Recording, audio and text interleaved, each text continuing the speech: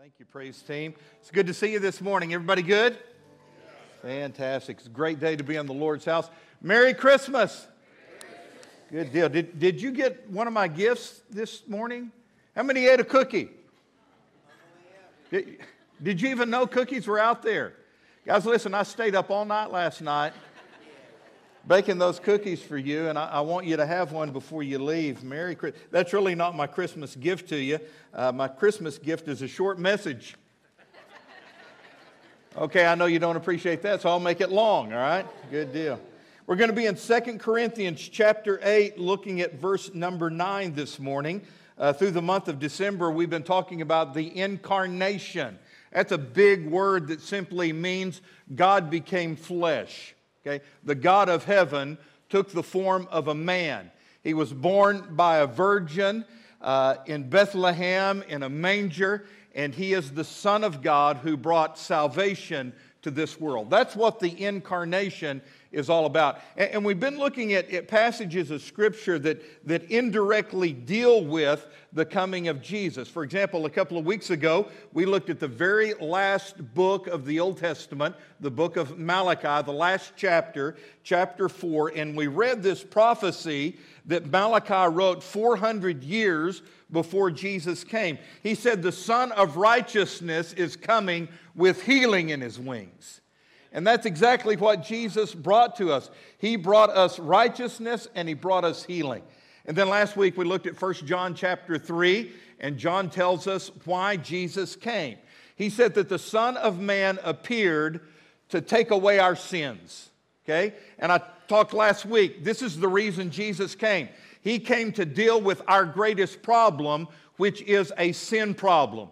Jesus came to deal with our sins, to take them away. And then a couple of verses later in 1 John chapter 3, verse 8, it says that Jesus came to destroy the works of the devil. Amen?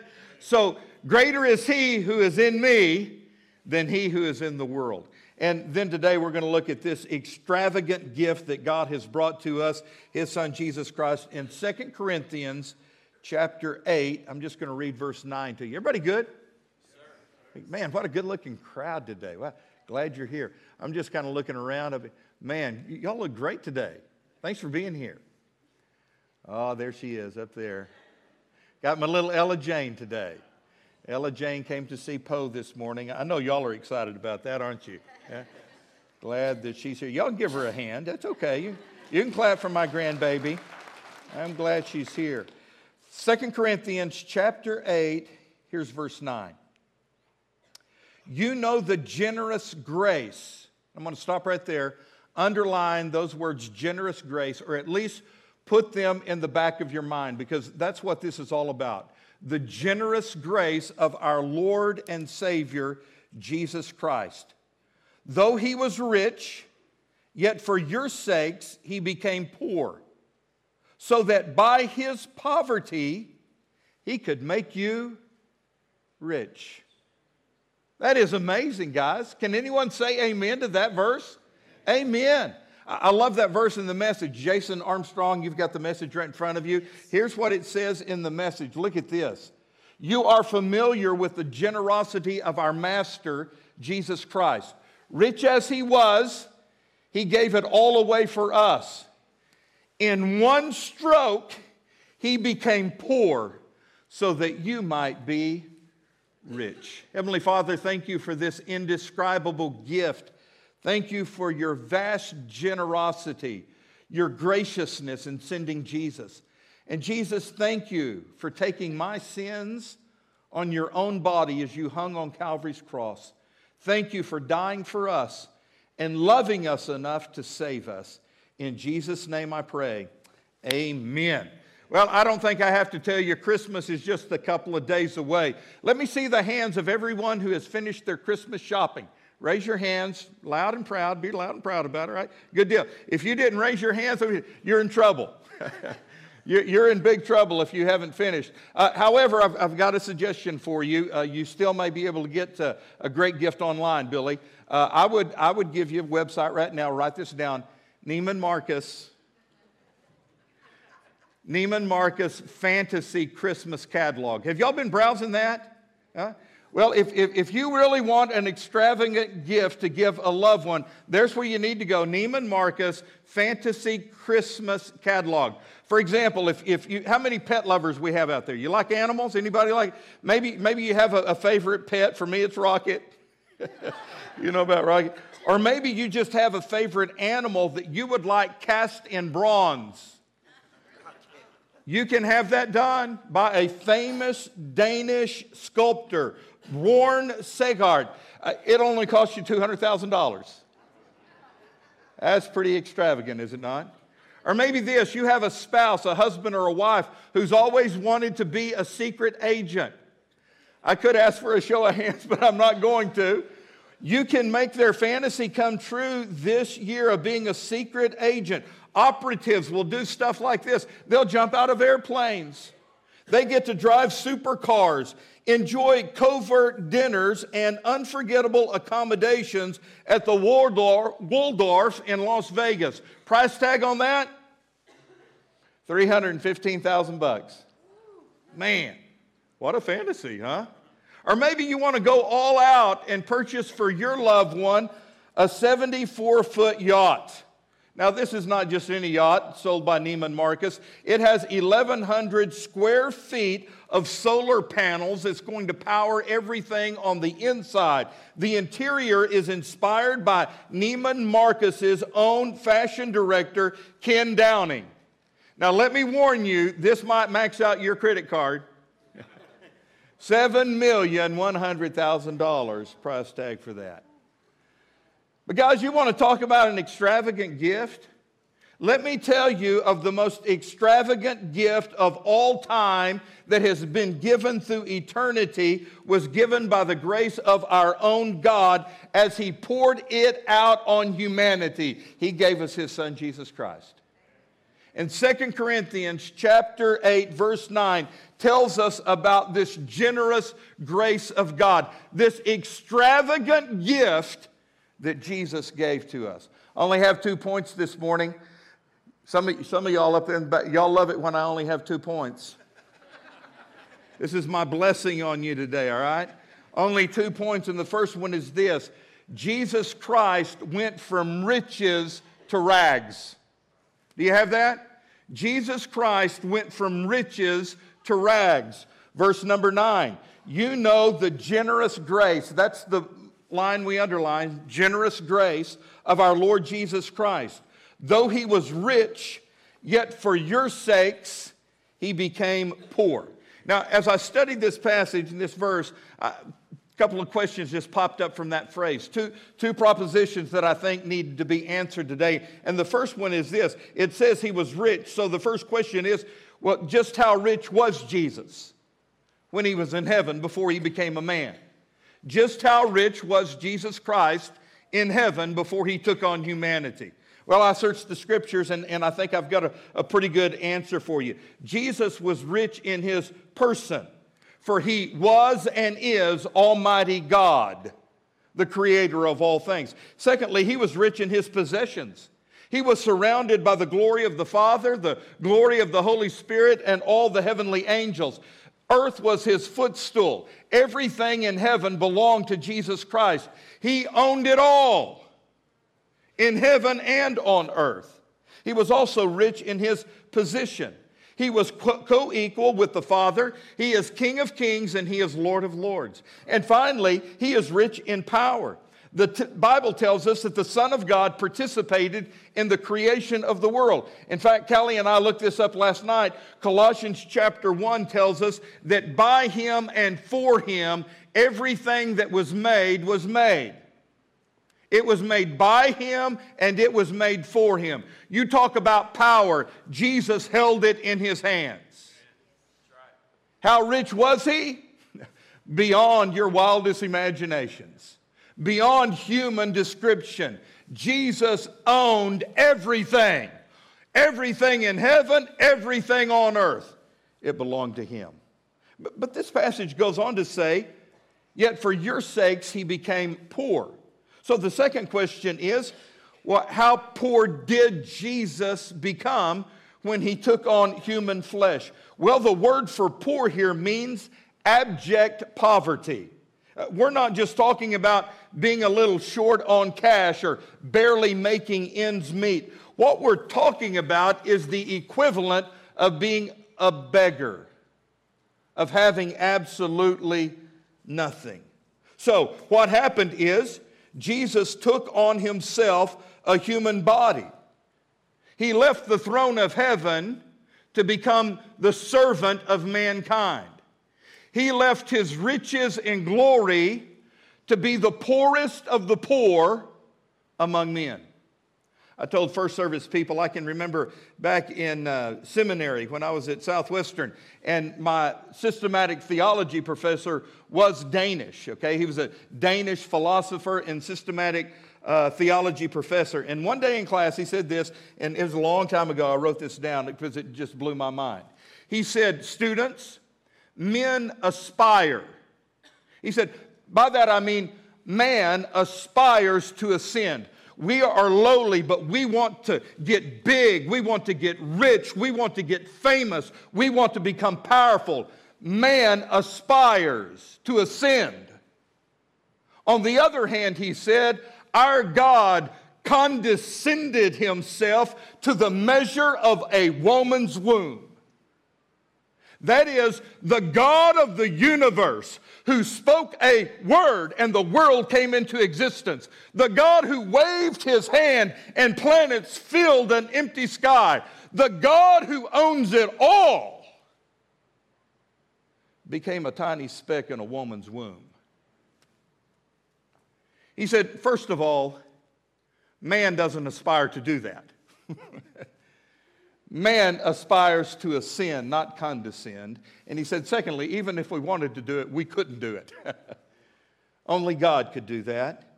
So he laid aside all of his possessions in heaven, and he came to this earth. The Bible says Jesus was so poor, he didn't even have a pillow to lay his head on. But his ultimate experience of poverty was when he was made sin for us on Calvary's cross. And on the cross, he bore our sin. And on the cross, Jesus Christ became the poorest of the poor. There was also rejection and ridicule and persecution and betrayal and suffering, all of which culminated in the agony of Gethsemane and the cruelty of the cross. These things together made up the full price of your salvation.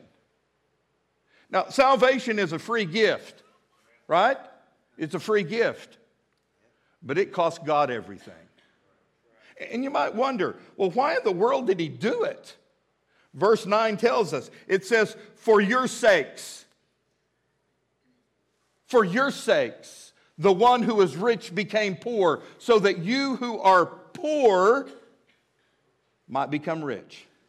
And that's point number 2. Jesus gave it all up. Jesus, who was rich, became poor. Jesus, who had riches, went to rags so that we who live in rags can go to riches. Look at verse 9 at the end. It says, so that by his poverty he could make you rich. That is, the Son of God became what he was not, that is, poor, so that we might become what we are not, rich. The sinless Son of God became the Son of Man, so that sinful sons of men might become sons of God. All right, nobody's doing it, so let me do it for us. Amen. Amen. He did for us what we could not do for ourselves. Thank God for that. Now, when I read this passage in verse 9, the end, I got a couple of questions I've got to ask myself as well. First of all, how are we poor? Because this indicates we are very poor. How are we poor? The assumption is that we are so poor before we meet Jesus Christ. Well, how so? Well, I could give you a long list of the ways in which we are poor, but what the Scripture is referring to is this: we are poor in righteousness. In fact, we are bankrupt. There is nothing righteous about us. We are sinful by nature and we are sinful by choice. Isaiah 64:6 says, all of us has become like one who is unclean, and all of our righteousness is as filthy rags. So you gather up all the things that are good for you, or to you, or you think you are, all of your righteousness, and you dangle that in front of God, and all He sees is filthy rags. In fact, the Bible goes on to say, there is none righteous. No, not one. And again, I want you to go back to last Sunday. Why did Jesus come? He came to deal with our sin problem. The thing that is separating us from God, our sins, our unrighteousness. And then the second question is, okay, how do we become rich as it says we can in Jesus Christ? We know how we are poor. We are poor in righteousness. We're bankrupt. We are unrighteous. So how do we become rich? Very simple. Look at me. Here's how we do it. We trust in Jesus. We trust Jesus as our Lord and Savior. We invite Jesus into our heart. We say the sinner's prayer. We accept the fact that we're a sinner. We believe that Jesus is the only one who can save us from our sins, and we confess Him with our mouth, and we believe in our heart that He is the Son of God, and we're saved. He comes into our life and forgives us of all of our sins. Our names are written in the Lamb's book of life. But here's the great thing. We become the children of God. The Bible says that we become heirs of God and joint heirs with Christ Jesus. How do we become rich? We become rich in His righteousness. Okay? Remember, our righteousness is as filthy rags. Our sinfulness is what's separating us from God. But when we accept Jesus' sacrificial death on Calvary's cross, His blood that washes away our sins, we are set free. We are made righteous. In fact, I don't want to get too doctrinal or technical on you here, but the Bible puts it this way. It tells us that we are imputed with His righteousness. So what that means is this: I confess Jesus is my Savior. He comes into my life, forgives me of my sins, takes away all of my sinfulness, and He imputes inside of me the righteousness of Jesus Christ. I become a child of God, and in Jesus I am made rich.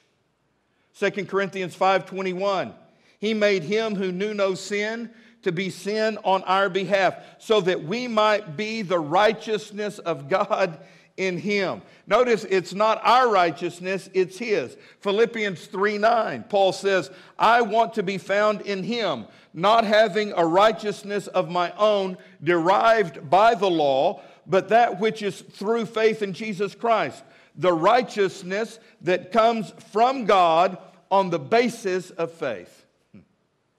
Christ assumed our sin debt, and He paid for our sins on the cross with His life. So this is salvation from sin, but also it means that we are a child of God, and we get heaven as our home for eternity. That's a whole other sermon, but it's a pretty good thought, amen? And it all comes with this free gift that Jesus gave.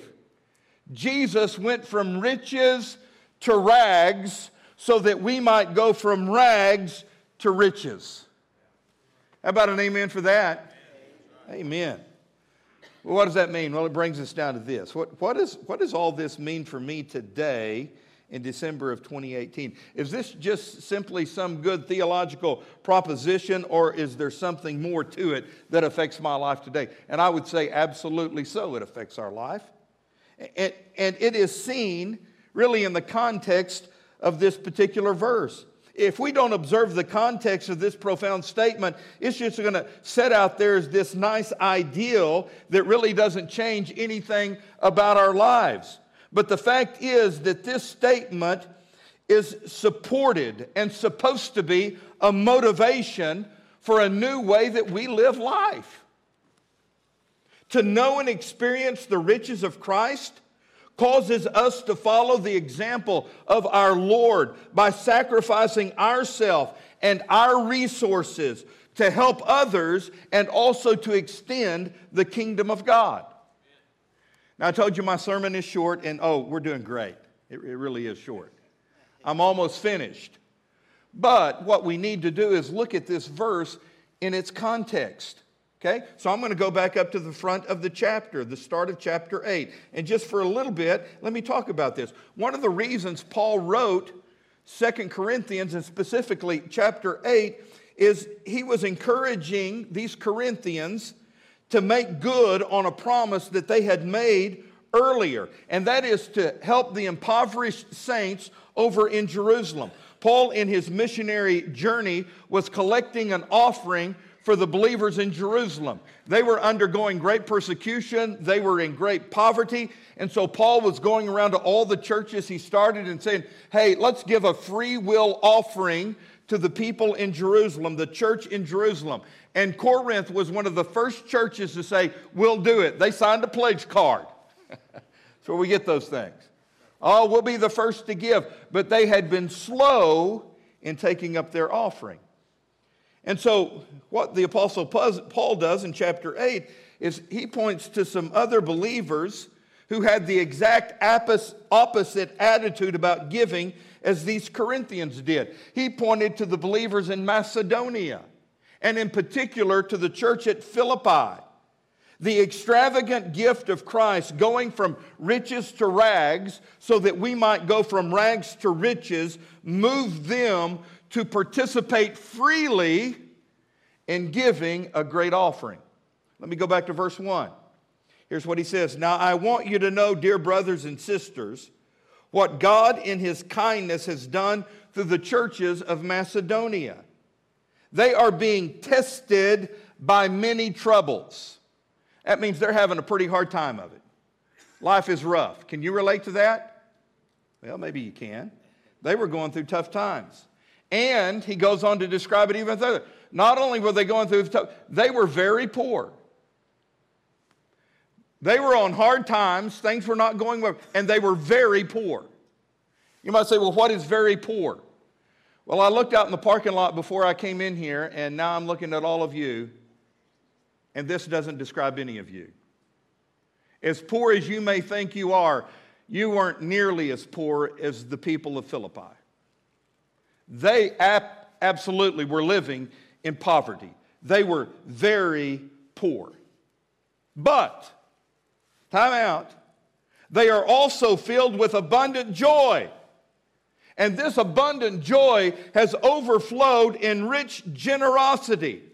And church, can I tell you in all honesty, this is what happens when someone is gripped with the reality of the incarnation of Jesus Christ. That God in Christ, though he was rich, became poor, so that we who are poor might become rich. When you get a hold of this and it changes your heart, it also changes your thinking. Real important statement. Think about this.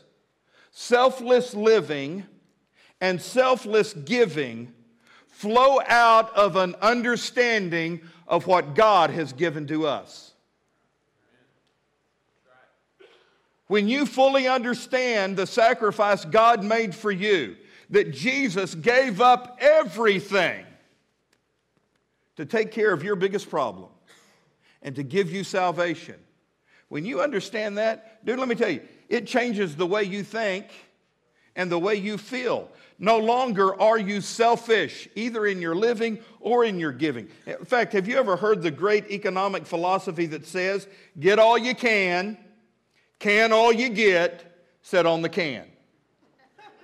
Anybody, if you've ever heard that, raise your hand, because there are very few of you have heard that. I thought, it just dawned on me, first service when I did that, I asked a question. Hardly anybody raised their hand, just like, I'm teaching y'all some good West Texas philosophy this morning. Because if you've not heard this in Arkansas and Oklahoma, it must have come from Texas, because I was raised on this philosophy. I heard this as a kid. Get all you can all you get, sit on the can. You understand what that means? It means you get all you can. However you get it, you get it. You put it in a can or in a bank or wherever you want to put it, and then you sit on that and you don't give it away and you don't spend it. It's yours. You worked hard for it. You hang on to it. Isn't that the way most people live, though? Isn't that the philosophy of the world? I made this, it's mine, I'll do with it what I want. God, it's not yours. And it sure ain't these people out here. I ain't giving it my stuff. No matter how rich you are or how poor you are, that philosophy saturates our lifestyles today. But you know what? If I read these verses correctly, it is telling me that wealth or poverty should have absolutely no bearing on my generosity as a believer in Jesus Christ. I mean, if God has blessed me with a lot, I understand. It ain't mine. It's God's. And God is just using me as a channel to put it to ministries and give it to other people who need it more than I do. And you know what? If I live in poverty, I understand, you know what? There's a reason for this, but God is still good. Everything I have, even though it might not be much, is His. And if He tells me to give it to somebody else, then I'm going to give it. He's going to take care of me. It's like the widow's mite. Go back again and look at verse number 2. If you're not believing what I'm saying, here it is in Scripture. They are being tested by many troubles. He's talking about the Christians at Philippi in Macedonia. They are the ones who are giving above and beyond, but yet they are tested by many troubles, and they are very poor. But they are also filled with abundant joy, which is overflowed in rich generosity. The text in 2 Corinthians 8 goes on to explain the process they went through in coming to this shift in priorities. Look very quickly at verses 3 through 5. He says, "For I can testify that they gave not only what they could afford, but far more than that. And they did it of their own" what? Boy, I love that. Free will. Just put a capital F and W and you got us right there, right? Not only that, look at verse 4. "They begged us again and again for the privilege of sharing in the gift for the believers in Jerusalem. They even did more than we had hoped. For their first action was to give themselves to the Lord and to us, just as God wanted them to." And can I tell you, that is the foundation of it all. You give yourself to God. You fully give yourself to God and to the work of the ministry. And when you do, there is a shift in the way you think and in the way you feel. And so it comes back to Paul's exhortation to them in verse 7. "Since you excel in so many ways, dear church at Corinth, in your faith, in your gifted speakers, in your knowledge, in your enthusiasm, and in your love from us." Now, I would have expected him to say your love for us, but I think they got pretty ticked off at Paul. But yet he loved them and he gave them love. "I want you," he says, "to excel also in this gracious act of giving." What an admonition. A gracious act of giving. You know what that is? It's grace giving. And what is grace giving? Well, it goes back to verse 9, that verse I told you to put in the back of your head. You know of God's generous grace. You know the generous grace of our Lord and Savior Jesus Christ, who was rich yet became poor, so that through His poverty you might become rich. That's what Jesus did for us. And in light of what Christ has done for us, going from riches to rags, so that we might go from rags to riches, we can do nothing less than first give ourselves to the Lord, and then secondly, give of ourselves to others and to the ministry. I love the story of the wise men, don't you? In Matthew's gospel. They went searching for this newborn king. They were led and guided by a star. And finally, they found where the Christ child was. And what did they do? They worshiped Him. Matthew chapter 2, verse 11. "On coming to the house, they saw the child with His mother Mary, and they bowed down and worshiped Him. And they opened their treasures, and they presented Him with gifts of gold, frankincense, and myrrh." Church, do you understand that God, in sending His Son, which we celebrate at Christmas, was God opening His treasure chest to us and saying, here is the best gift I have, the greatest gift of all. And all you have to do is accept it. You talk about an extravagant gift. Christ, who is rich, became poor, so that we who are poor might become rich. And what does all that mean? All right? Sermon's over. What does that mean? Well, it means that we have to do two things. Number one, we need to give ourselves, first of all, to the Lord.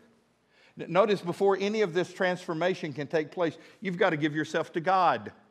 Just like those believers at Philippi did, the first thing they did is give themselves to God. And if you've never done that, if you've never received God's gift of salvation, let me encourage you today, the Sunday before Christmas, receive that gift. I mean, what a great gift. All you have to do is receive it. It's as simple as ABC. You accept the fact you are a sinner. You are. B, believe that Jesus can save you from your sins. He's the only one who can. And then C, confess with your mouth that Jesus Christ is Lord, and you'll be saved.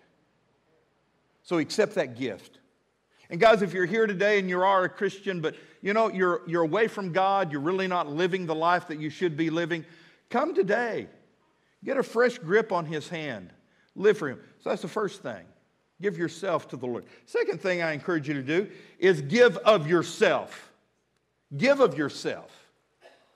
Understand the admonition that Paul makes here. The reason of the incarnation is to change the way you think and the way you live.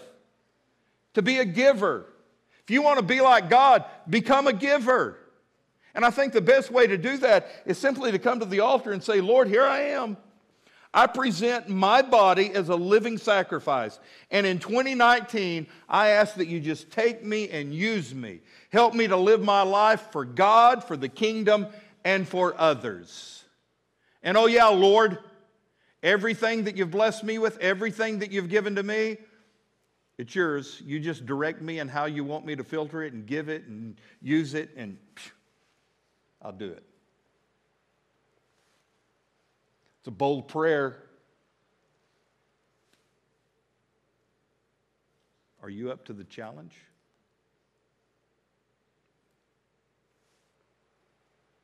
God gave His best.